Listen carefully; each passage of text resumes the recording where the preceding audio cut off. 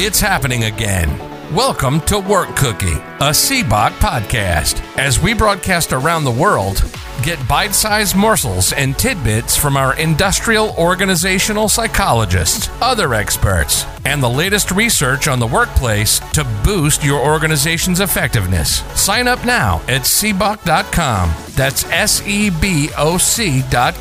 to engage with our community, gain a sense of belonging, access our other media, and get rapid advice from our experts at cboc.com. Welcome. I'm Dr. Jeremy Lookaball, Industrial Organizational Psychology Consultant and Workplace Communication and Negotiation Coach. If you are in or getting into the industrial organizational psychology field and you feel a little lost in the crowd, you're looking for support to jumpstart your career, blaze your IO path, and maybe get the answers that your degree program never gave you about what it's actually like to work as an IO psych practitioner, check out CBOC's IO Career Pathfinder membership at cboc.com. If you're a more established IO practitioner, check out our expert membership to showcase your expertise, build your brand, and be part of our initiatives. Do you lead a university's IO or applied IO psychology program? Go to cboc.com, get in touch to partner with us to build your program's brand and get solid real-world support for your students. Let us do the heavy lifting for their engagement and experiences.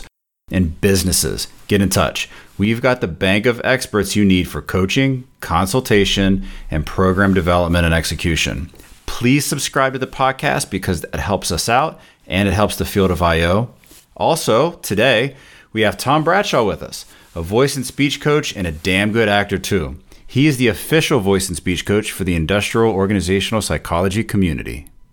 Well, hello, everyone, and welcome to Work Cookie, our weekly gathering of IOs, HRs, recruiters, and one actor, as we try to make the world of work just a little bit better. And today, Dr. Destiny, you're going to lead us through a rather interesting discussion on intrapreneurship in IO and how to drive innovation within an organization.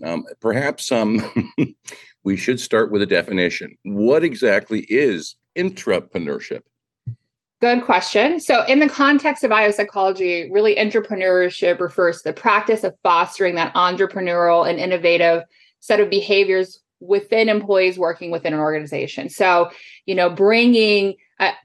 encouraging employees to think creatively, take those calculated risks, develop new ideas, processes, or solutions that can drive and change innovation within an organization. So they're individuals who act like entrepreneurs within a corporate environment, seeking out opportunities for growth and improvement. So that is your definition, Tom.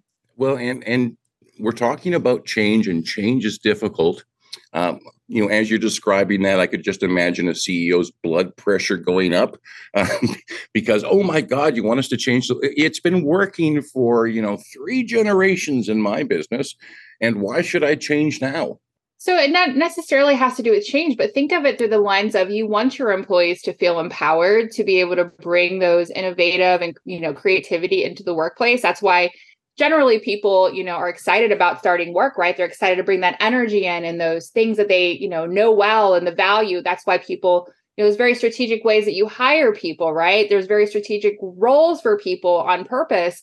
And so if you think of it through that lens, think of this as, employee-led innovation, process improvement initiatives, innovative technology, adoption, creating those agile work cultures. There's so many things to think through this. I think we go to the oh no, this means change. Yes and no. It really just means empowering and, initiative type of thing. At least that's my definition and understanding of it. So other people might have different definitions here too. Well, and this all sounds great and lovely, but, in the real world, people get hired and then they have their dreams crushed. They come in with all these great ideas, innovation. I want to make this a better place to work. And then it takes 6 months to a year, but, their soul is on life support. So I am assuming that IO psychologists can come in and prevent that. Of course. Well, and I think, first of all, whenever you said that, wow, I'm sorry, I feel like I need to apologize for, maybe people feeling that way. But really, it's about people taking ownership of their own ideas, right? And taking ownership of their work. I feel like if you take ownership of your work, you do by chance, in some cases, find better ways to do things, or maybe, maybe it's not so obvious, maybe it is obvious. And it's really about taking ownership. If you know how to do something a better way, then figuring out how to do it, and then maybe even pitching it to the higher. So I don't think, it can be a large scale thing, like you mentioned, like people, all this stuff, or it could be something super small, but it's really about the ownership of it and like your ownership as an employee in an organization. So, but yes, IO psychologists can absolutely come in and just like that, help better define those things, maybe even recognize those things, maybe even coach people through how to feel comfortable to bring, the ownership to the workplace. So there's so many ways that we can kind of come and engage within an organization as IO psychologist. So where does it start? If I'm working in an organization and I want to encourage this type of culture, as an employee, where can I start to get people to even just listen? Yeah. So as an employee, that's an interesting, question, because my first thought whenever you were asking that was, what can an organization do? Right. So, and so I think it depends, right? So organizations, they can create, like I used to work in an organization that was a flat organization. So by nature, it was just an interesting dynamic and a place to work. And one of the things that they had was a platform that we would actually go and talk about our ideas. So that's like an extreme, version of that. Typically, most organizations aren't super open to that. Or maybe they are, but they're a little hesitant, or maybe they don't know how to implement these things. And so it was a nice place for that. But as an employee, it's really about, I think it goes back to the ownership, but it also goes back to being, in a situation like comfortable enough to share with even your, fellow employees, kind of just, breaking into conversation, just feeling a little bit more empowered. And I feel like a lot of that is very self-driven and in the first place, but I know there's so many professionals here that probably have a lot of, opinions and discussion points. So I would love to hear what others say about that question that you asked me, Tom. Yeah, especially if you've got experience and you've actually been in that situation. Yeah. So, raise your hand and share with us. And while people are going through their memory banks, if I am a manager of a team, how is this going to help bring the team closer together and be more efficient, more productive? Are you asking? Well, I think Dr. Martha raised her hand, so I would love to hear Dr. Martha's point of view. All right, Dr. Martha, let's go to you. Well, first, I want to just say, Tom, if you need a little therapy later, call me. But I feel you.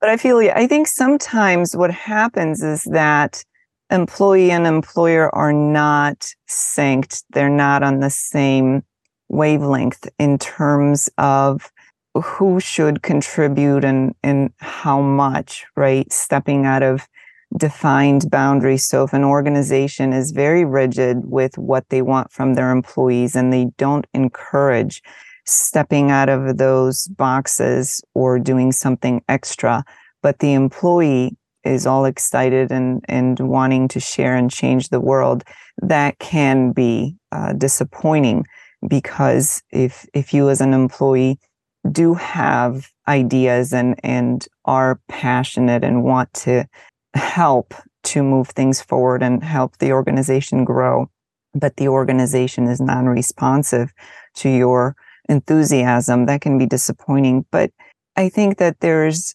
always room for communication. That's not to say that there's a guaranteed change that's going to happen where everybody will be happy, but certainly being able to speak up as an employee and open that discussion, just get it started to then allow and welcome feedback from employees.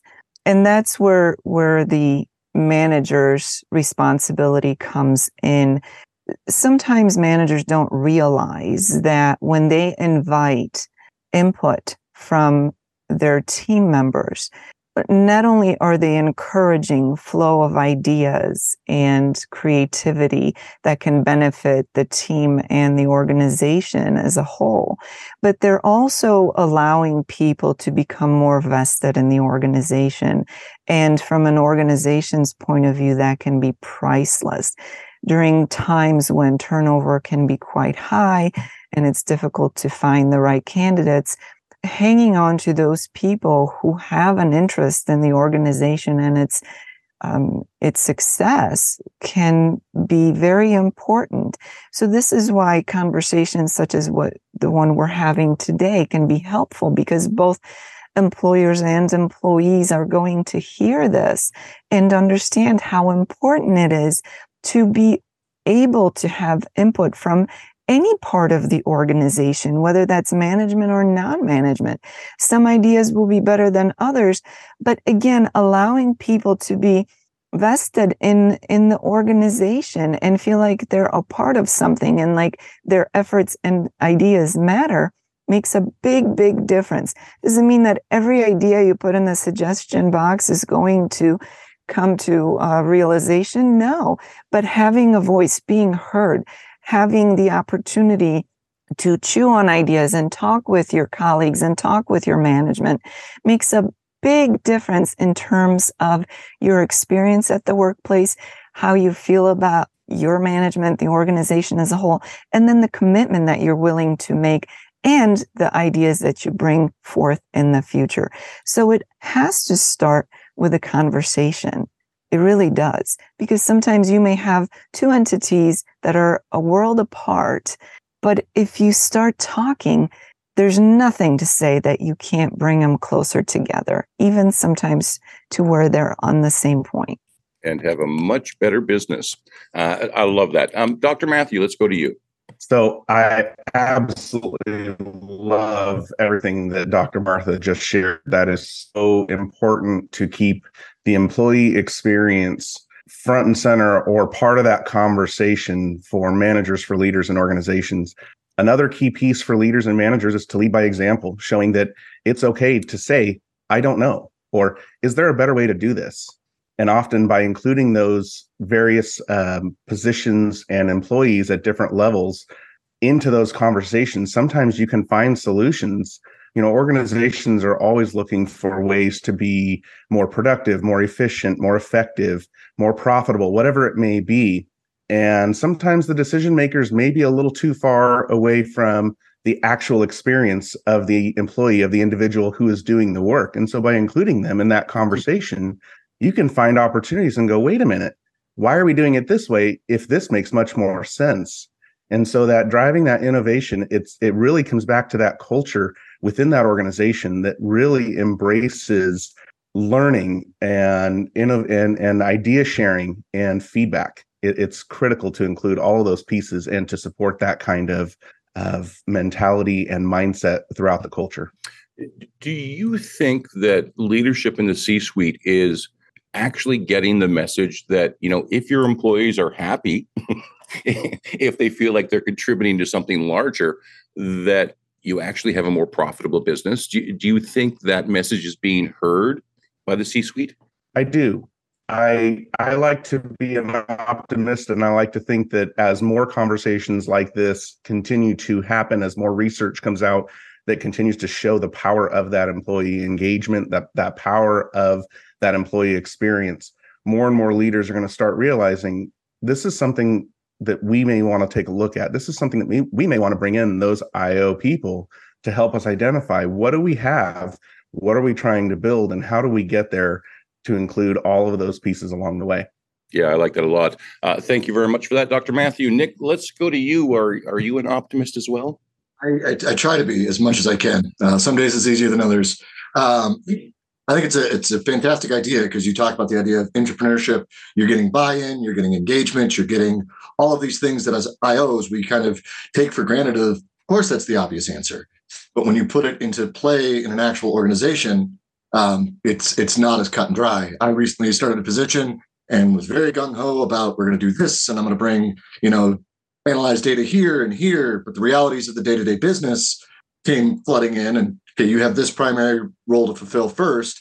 And then it's not just management and everything like that. You also have the other frontline employees. My situation is I was on the staff and then I was promoted from within. And so there's that identity shift for the people around me. And as I started asking questions about what do we know, what do we not know, how do we train, and bringing what I know to, the service industry and restaurant service, it scared a lot of people. They were like, oh no, everything's changing and I don't like it. Things are fine the way they are. So I think if you're going to foster a culture of entrepreneurship, one, leadership has to be on board. I think that's clear and obvious. They set the groundwork. Is it safe to bring up ideas? Is it safe to fail? Is there a channel to bring it up to a broader conversation? Is change a scary thing? Is improvement what you're hoping to do? Or are we looking to just keep sales where they're at and keep chugging along with the way the machine is? I think also from the individual standpoint, you have to mirror the entrepreneurs. Entrepreneurs identify a problem. They can sell out completely to Oh, and I think we may have lost Nick. So, Rich, let's go to you. Well, kind of piggybacking off. And there's no such. He's back. Hi, Nick. You're back. I cut out there, didn't I? Yeah, you did. So you just want to finish your thought? Yeah. So just, thinking as an entrepreneur within the organization, reading the room and taking the steps to make it happen. And one of your challenges may be the culture and things like that. And that's one thing you may have to overcome as you process through it. Thanks very much, Nick. Rich, let's go to you. Yeah, it was just kind of going off of that conversation that Nick was saying there. So I'm reading a book right now on negotiation, Never Split the Difference, if anybody's ever heard of that. And it's a very good book about an FBI negotiator, or from an FBI negotiator. And he talks about that people are and tend to be risk adverse, right? And so they would rather avoid risk than get the rewards, right? And this is a common reason why people they're not entrepreneurs, right? They want the steady job, they want the steady paycheck, they want, all of that. And at the same time, they're also afraid to speak up and to offer their ideas and to be entrepreneurs, because there will be some degree of risk that goes along with that. So I found that actually nonprofits, if you've ever served on a nonprofit committee, right, those tend to actually bring out some really good entrepreneurial efforts where people feel like they're empowered. And yes, you still have to put together the business plan, and you still have to do your due diligence, right? But people tend to feel like there's I don't know how to put this, there's less risk. There may not be, but there's a little less risk there for them, So I think that leaders could probably figure out, hey, maybe if we put this committee, for instance, I actually worked for a nonprofit, and we did this where, we would put together committees for specific initiatives after having some brainstorming sessions,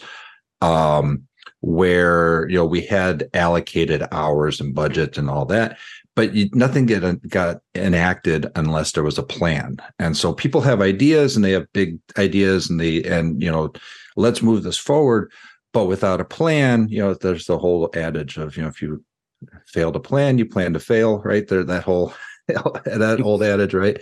But if you can have a plan to get from point A to point B, identify the risks, and of course you need the buy-in from the leadership, right? But leadership is they're going to be less risk adverse if you come with a plan, and even potentially, some of the contingencies planned into that to move forward with whatever initiative, and start small. I mean, that's, it's one of those things.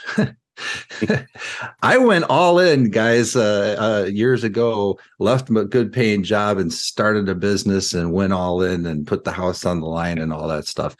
And that didn't work out so well. But but you can start small internally and grow, right? And that is not only less risky, but it also allows for experimentation, allows you to grow on the lessons learned, right? So in project management, we have, lessons learned at the end of any project. You can grow and expand on that to get, success in succession, right? From point A to point B and where you want to be. So I said a lot of stuff. And you did, but I want to ask you a little bit more about risk, because, My experience is actually with a post-secondary institution where they had risk management people, and we would go to talk to them about a project. But it really sort of seemed to be that their idea of risk management was, if it's risky, we're not doing it. So what is the climate out there right now for organizations to take some of these risks? Low. It is. I mean, really right now, we're seeing that there are risks that are out there. People are identifying them. They're slow to make decisions and all of that. And so even entrepreneurship has slowed down a little bit, but the ideas keep coming. They're really, anything that we do involves risk. There's not the idea that we have a stable job, or we have that we're going to be lifers in any organization or any of that stuff. Those things are, correct me if I'm wrong, anybody out there. My empirical experience over 25 years, I will say that is empirically not a fact for many people. But if I want to take a risky move, and I want to actually look at the issue and see if it's a good step, is contacting an IO psychologist and bringing someone in to look at the bigger picture down to the fine details, is that a good idea? I mean, can an IO help me with that? Why wouldn't they? They come in with literally, we are here as evidence-based organizational consultants, right? So yes, you can come in with an IO can come in and analyze what is going on and help to mitigate, not eliminate, but mitigate some of that risk, in my opinion. That's just my opinion. If I've got into sports betting, I might want to hire an IO psychologist. Once again, maybe that would work. Linda Ann, let's go to you. Hey, Tom, and everyone else. I think that the idea of entrepreneurship within an organization is an ideal situation for a lot of reasons. And that is, when you take someone's idea and have it the entrepreneurial approach, which is basically an internal approach to functioning like an entrepreneur, right? The opportunity exists for so much to happen. One, not only do you get, the idea of where the mindset and the temperature is for the organization from people's input. And that can be very, very helpful in just understanding where your people are in the organization. But if you can skillfully help them explore all the aspects of running a business, basically what an entrepreneur has to do, and look at the financial implications and have them understand that, and then understand the marketing implications, and what about the staffing implications, and all those, and the operations, which is what an entrepreneur has to do. It really provides the opportunity for them to get a more complete understanding of how the business operates. And so their decision-making process changes. And so especially when we've hired people who have been previous entrepreneurs into an organization, the way they function in the business is very, very different. And so if you can be skilled about how you approach that with them and help them understand, go through that thought process, and maybe they'll come up with the idea, wow, this maybe doesn't work in this particular situation, but you didn't have to tell them that. And they can share that information with the rest of the team. It's a whole different process to figuring out what will work versus just sitting in an ivory tower and saying, do this and don't do that. And once again, lots of communication. Keep the channels open. Thank you very much, Linda. And Lee, let's go to you. In the end, what this comes down to is ownership, or a sense of ownership. I mean, obviously, we're not talking about, actually purchasing a portion of the business necessarily, but that sense of ownership and the sense of freedom, I guess, that you give with that. And oftentimes if you talk to IOs who work within an organization, they approach it from an internal consultant perspective. So, I want to look beyond the box and see what the world of the possible. And if the organization recognizes the value of an IO and they have one on staff and they're really making use of that, then they're going to be open to that. Another way is just from a leadership perspective. And empowering your people to take that approach. I mean, I tell my team on a regular basis, I hired you for a reason. I don't need to do your job. And if I do need to do your job, I don't need you. So the point is that they have the power to do their jobs. And I'm like, and there's very few things they need my permission for, unless they're really going off the reservation and I may get in trouble and then they better talk to me. But beyond that, I'm going to cover for them and I'm going to give them room to fail safely and preferably fail quickly so they can move on. But I give them the opportunity to own their own initiatives. And so, I don't need to tell you how to do that. I got my own job to do. You can bring to me your ideas. You can bring to me your plan to execute those ideas and we can discuss it. And then you can go and you can make it happen and let me know what's going on. But, because, and of course, it depends on the level of the person, of course. I mean, I work in an information technology sector. My guys aren't piecemeal working on a production line. It's kind of hard to do that in that kind of an environment. But, when you're doing things with intellectual capital, technology, those sort of things, you have that room for innovation. You have that opportunity to build a better mousetrap.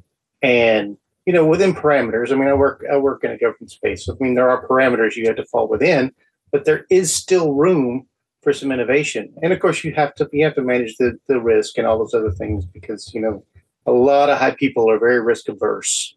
And so you have to consider that. And then when you bring it to them, also say, hey, look, and we've looked at the risk and we recognize this risk. And this is why we think either we can mitigate it or why it's worth it.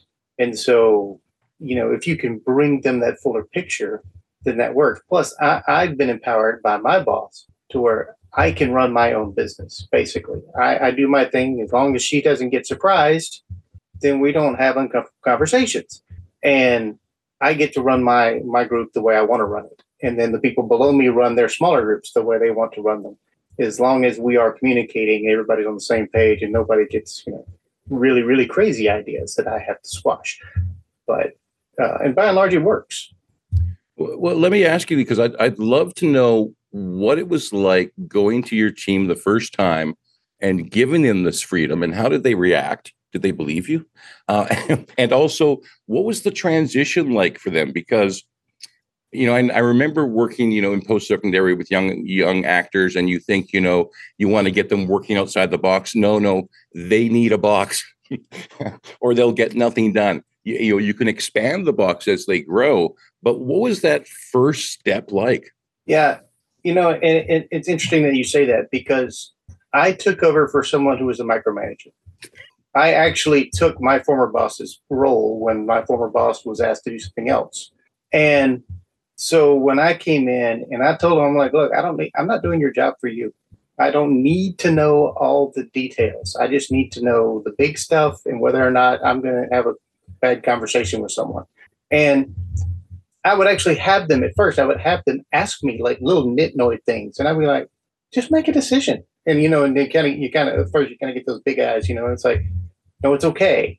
You are empowered to make that decision. I don't need to make it for you, this guy was so much, we couldn't even talk to other people without clearing it through him, getting outside of our small part of the organization. And I'm like, well, you don't need my permission. Reach out to whoever you need to talk to. By God, I got other things to do than giving you permission to go to the bathroom. Come on, people. And so it was a transition, but then people started to get excited, that I can do this. I can make this decision. He trusts me to do this, and I'm like, I absolutely, not only do I trust you to do this, I expect you to do this. And it changed the culture positively. Right. And it's a process, and we're still working through some of the hiccups. I've only been doing this for a couple of months where we've done this, but some people were they were already tugging on that leash before I unclicked it. And then they were off to the races. And some other people are still kind of that timid, I'm peeking out the door, but I hadn't quite stepped out, kind of thing. But at least they're at the door now. And instead of, sitting on the other side of the room. So we're making progress. And some people have just, I got some people that have just taken it up, like SpaceX rocket, man, boom, off into the space they go. And it's been kind of amazing. Others are going to sit in their comfort zone and they're never going to move. And as long as they produce, that's fine. But I got some people that probably won't work for me long because they're going to go on to greater things, which sucks for me, but that's awesome for them. It's a great problem to have. Yeah, it really is. All right. Thank you very much, Lee. Dr. Stephanie, welcome to the Work Cookie stage. So let's go to you. Hi, thank you. I want to say, first of all, I'm hearing some really great things. Everybody's got some great ideas and great perspectives. I want to kind of take it back a little bit. So when people think of change, right, most of the time they're thinking of something taking from them. What is this going to cost me? What do I have to do? What time am I going to waste or spend? An IO psychologist can really help people see that value and create a values culture and help leaders and organizations understand the importance or the value behind making those changes. Then the other concept that I wanted to point out is I'm hearing so much detail around psychological safety. So psychological safety is the freedom to take risks. It is the freedom to feel like there isn't going to be any repercussion. You can have your voice, all of those things. I think that it's really important that we start putting terms with some of those changes, because then that will help to feed the value and help to drive the learning culture. Nice. I like that a lot. And everything you say is like correct and positive, and we just need to get CEOs to listen. Yeah. So any advice, like, how do we reach out to them and go, we're not trying to take anything from you. We're trying to actually make you better. That is the hard part. So it takes time, and sometimes it takes baby steps and tiptoeing. If we can help, obviously we have to have buy-in, right? If we can help those leaders even understand in the beginning that, hey, I'm only here to help you, I'm not here to take from you, then they also create an understanding and a level of trust. So I think that the answer to that is just take baby steps and figure it out as you go. And welcome to CBOC, the training car. Yeah, exactly. Thank you very much, Dr. Stephanie. Brendan, welcome back. Let's go to you.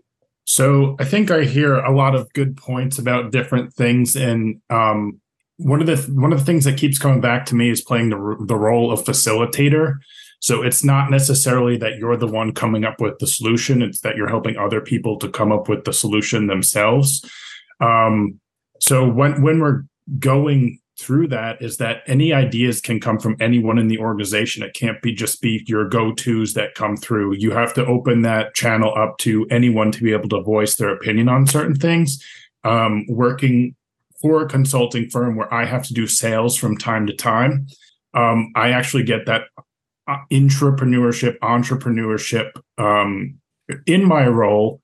And then within that is also, how can I be innovative within the space of delivery of services, as well as, new client leads. And just, something that Lee said that I think is important is that trust component, and giving them that autonomy and self-ownership is going to allow them to go, once they get that self-ownership and they feel that trust, they're not going to let you down. They're going to almost manage themselves and manage the expectations and set their own expectation for it.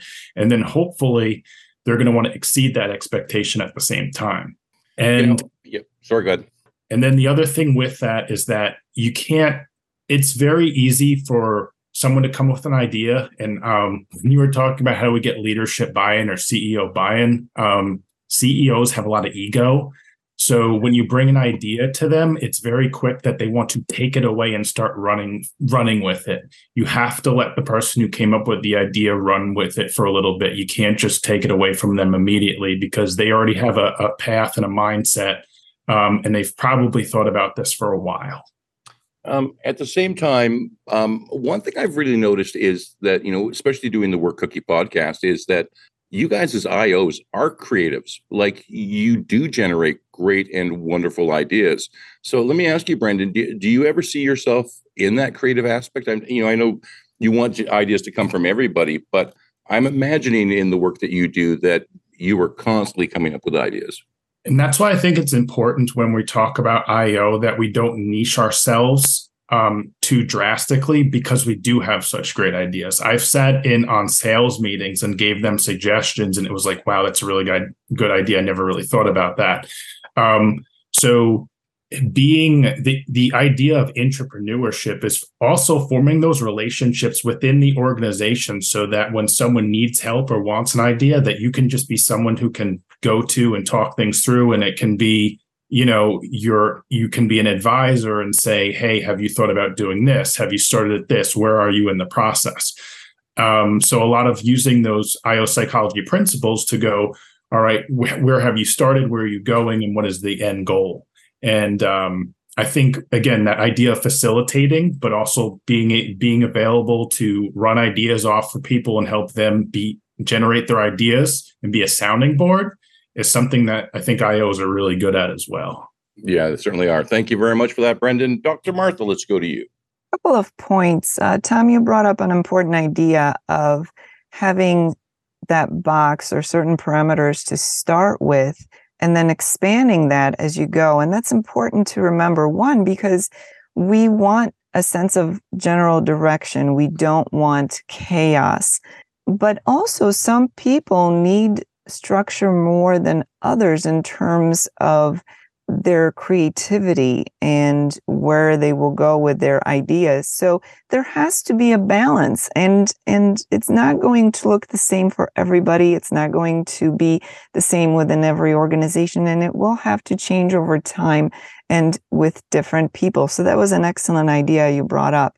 The other thing is, I love what Linda Ann said.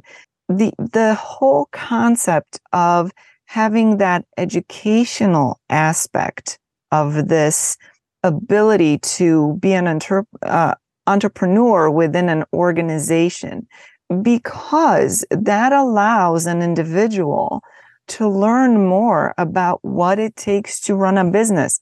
Many, many people do not realize how they come to get paid and take for granted the fact that a paycheck is deposited in their bank account on a regular basis. But in reality, when you are a business owner, whether that's a business of one or a business of 10,000, there has to be certain things that happen time and time again so that monies can be paid for bills, for payroll, for everything, right? And that's a wonderful ability to learn about those things. Now, it's no different for the leadership, in the sense that many leaders have absolutely no idea what goes on in the trenches. If they had to fill in for someone on the front lines, they would not be able to do that job, nor should they be able to. But there needs to be some kind of an understanding that it is those people in those proverbial trenches that are going to tell you some of the most valuable pieces of information in terms of how to do something better, faster, more efficiently, how to move your organization forward. So there is such a value in learning for everybody with this approach of conducting business within organizations, that an organization would be missing out if they didn't look into promoting this kind of culture and this kind of behavior. And if you as an organization or a leader don't know where to start, we're here for you. IOs, we're all over the place. We're everywhere, and we're good. You're incredibly good. And, if you're not using an IO, quite frankly, you're leaving money on the table. So get yourself an IO psychologist. Thank you very much, Dr. Martha. Nick, let's go to you and your special guest. Yes, I'm sorry. My sidekick is speaking up as well.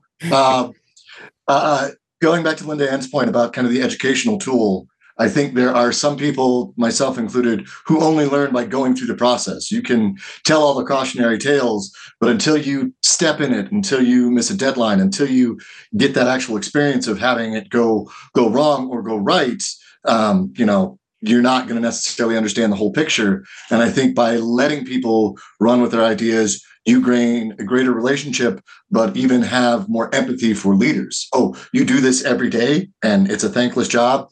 I see that now, I'll get in line and be on your side. to Brendan's point about ego, you may be in an organization where you're 2 steps away from the initiator or the original entrepreneur. And so that could either be a person who sees that as a threat or somebody who sees that as something to be fostered and mentored and things like that. And then I had a third thought, but I lost it. So I will let somebody else take the floor. Well, let me quickly ask you, Nick, do organizations understand the benefits of mistakes? Do they understand the benefit of failure? I don't know, because so often we deal with second order consequences. Too often people drive to the bottom line. And so when you talk about value, it's dollars and cents, and that absolutely has to be there. I think where we come through in our solutions, we're looking at those things that get beyond money. If you create a safe environment that allows for ideas to be expressed and experimented with, well, what are the benefits, 2, 3, 4 ways down the road? And that was the other point that I was thinking, is there's a lot of intangible benefits that you get from the culture and from allowing these things that you can't put on a spreadsheet per se. But if happier employees are more productive employees, if you can find the construct to really drive that home for CEOs, I think they might be willing to spend money in order to make money just by creating those spaces. Somebody in the chat mentioned Simon Sinek's Infinite Game. Are you in it for the quarter? Are you in it for the year? Or are you in it for the long run? How long do you want to be in business? What are your goals? And that'll ultimately change how you view this particular issue. Excellent. Thank you very much, Nick. Amanda, hello. Welcome back to Work Cookie. Go ahead.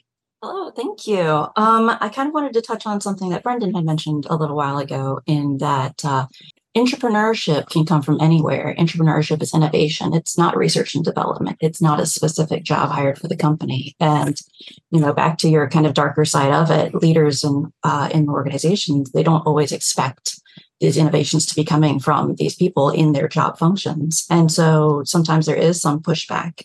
But I really just wanted to kind of hit on that. Entrepreneurship is on innovation, and that innovation will give those employees ownership of those issues to really work harder to fix those sort of things.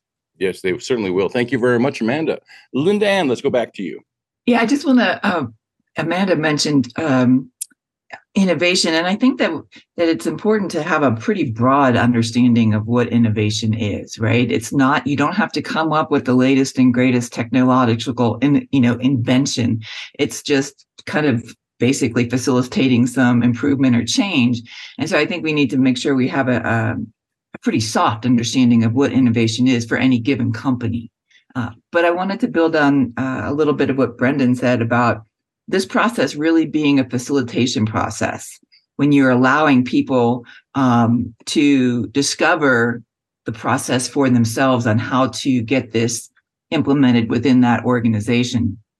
And it goes to really one of the skills that leaders need to develop moving forward as we move forward in this kind of environment. And that's the leader as a coach, helping them explore where those holes or pitfalls might be for themselves, and they can go back. And it's a process, right? So they can go back and go, damn, I didn't think of that. Let me figure that out, and I'll be back to you. So, this isn't something that happens in a day or a week.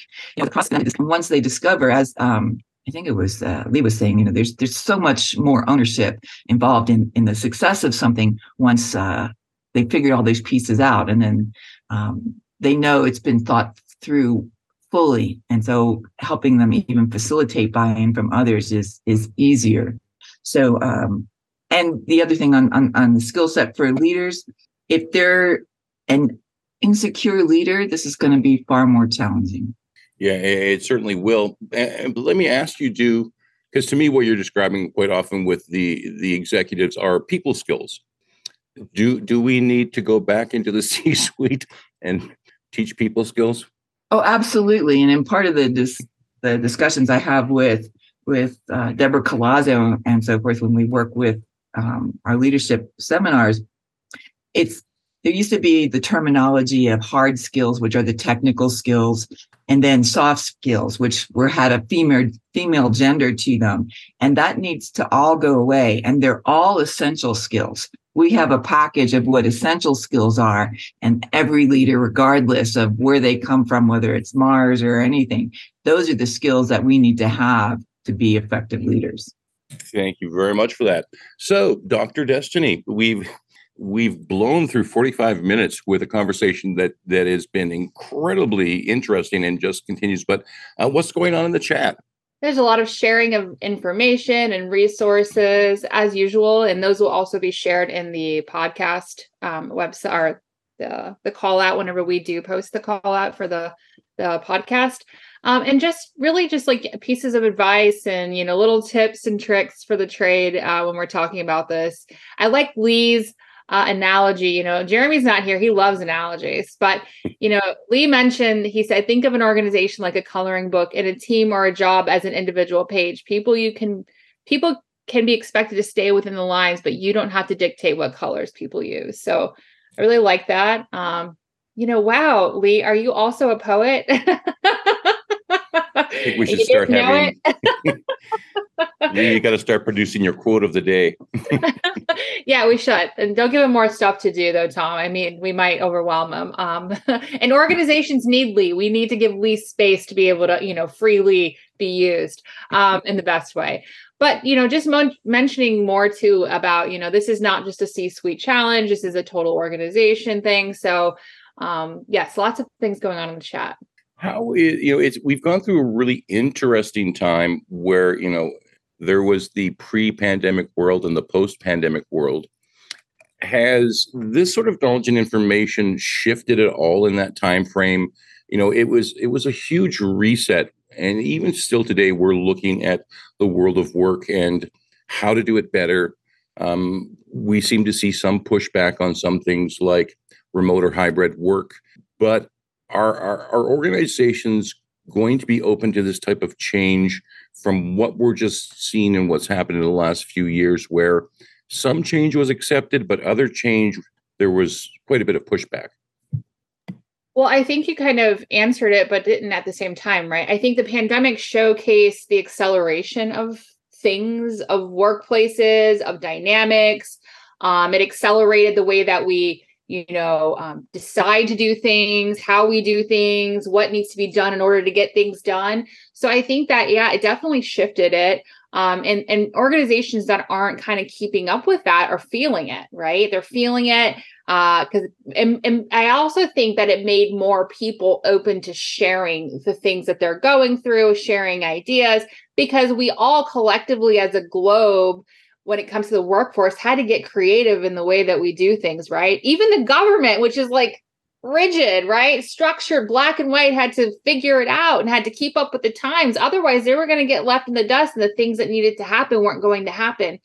So we all had to kind of figure it out together. So I do believe if you didn't learn anything in those moments, in those years, at this point, then maybe you need to look back and think about what can I learn or what can I, implement. So there definitely should have been some shift in the way that you do things or the way that you actually maybe even listen to your employees. Because, for example, I worked at the medical bureau at the State Department during the pandemic. And so we were absolutely critical to the mission, right? We had to be there. We had to do the things, but we also had to realize that there was humans involved. This is humanity we're talking about. People are scared to come to work. People are rightfully so. Nobody knew what was going on. We were the first that had the vaccines. It was like terrifying, right?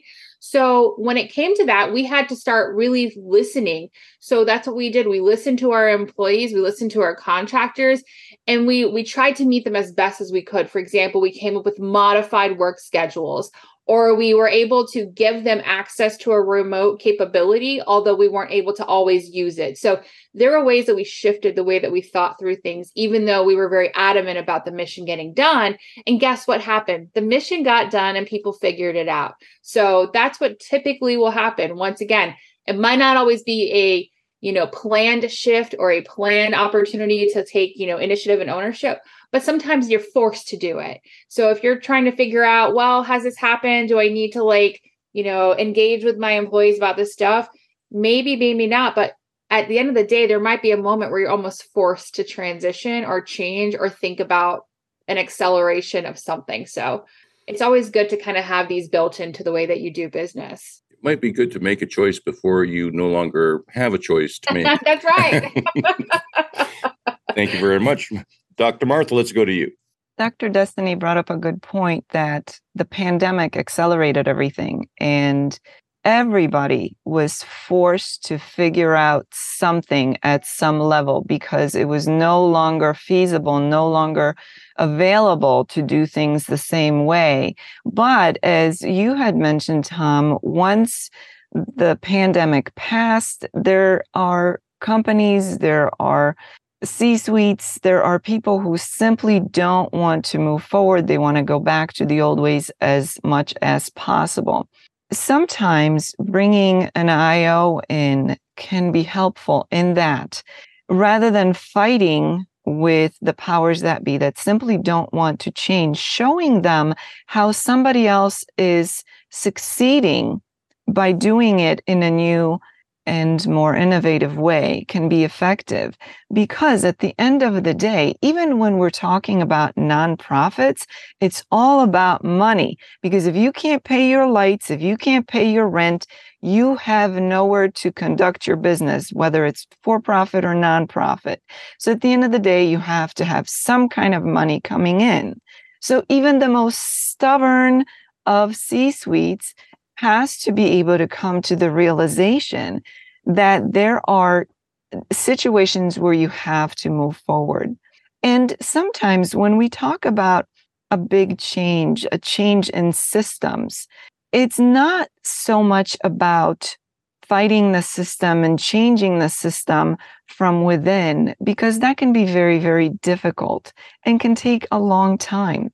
But instead, creating a new system that is way, way better, that people will see that it's a better way of doing things, it's a better system, and they will come over to the new system, making the old system obsolete, and anybody who refuses to leave the old system will become obsolete with it. So sometimes it's less about banging your head against the wall and more about doing the things that make more sense and are more productive. And then showing those who get stuck in the old ways, that new system, that new way of doing things, that can oftentimes bring the people to the new way of doing things a lot better than having those, fights of will or whatever it is. If it's not broken, don't mess with it, or whatever reasoning is being used, right? So just food for thought. And great advice. Thank you very much, Dr. Martha. Lee, let's go to you. I just want to give just a quick object lesson that we can all look at as far as this whole, innovate or, adapt or go extinct thing. Some of you guys may remember, a little company called Sears. And, we used to get this big, huge, like 3-inch thick catalog, right? And they were the kings for 100 years or so of mail order goodness. And I mean, my parents lived down the street from my house, an entire house ordered out of the Sears catalog. I mean, literally showed up, all the boards, nails, everything. It is kind of amazing. But they had this huge infrastructure. They had all these warehouses, distribution centers, this whole thing. They had it all. They were the thing. But mail order was kind of, becoming passé. It wasn't really a thing. So what did they do? They just shut it off. Well, guess what happened not long after that? Some of you guys may have heard of a gentleman named Jeff Bezos, a little company called Amazon. That look at the behemoth that has come. Sears had the infrastructure. All they had to do was put the catalog into the archives and start the web thing. And they already would have been where Amazon largely is now. But they didn't innovate. They didn't adapt. And now there's just an empty building, an empty shell inside a mall somewhere. They should have hired an IO psychologist. Thank you very much for that, Lee. Rich, let's go to you. What Dr. G was saying, something resonated with me. So when I'm in a consulting arrangement, or when I'm coming into a new organization, oftentimes when I'm talking to the executives, I get, well, this is what we do now, and this is what we used to do, and we want to go back, right? So we have a really good opportunity to go and actually do some storytelling by looking at the analytics, and you can look at a whole bunch of different types. I mean, certainly most of my experience has been in marketing, but marketing hits all these other parts of the business processes, right? So if we can take what they were doing back then, now let me tell you, sometimes there are lessons learned that we can go and say, hey, if we can do this, and excuse me one second, we can do this and modify it for today's processes, right? But oftentimes, you're going to go back and say, wow, this is what we were doing, and then you got to frame it as the good old days may not have that that halo effect that they think it had, right? So yeah, there could be some thorniness that they just they just didn't remember. So do some storytelling and use the data to help with that. Yeah, and I think you're right. We're in a time of opportunity.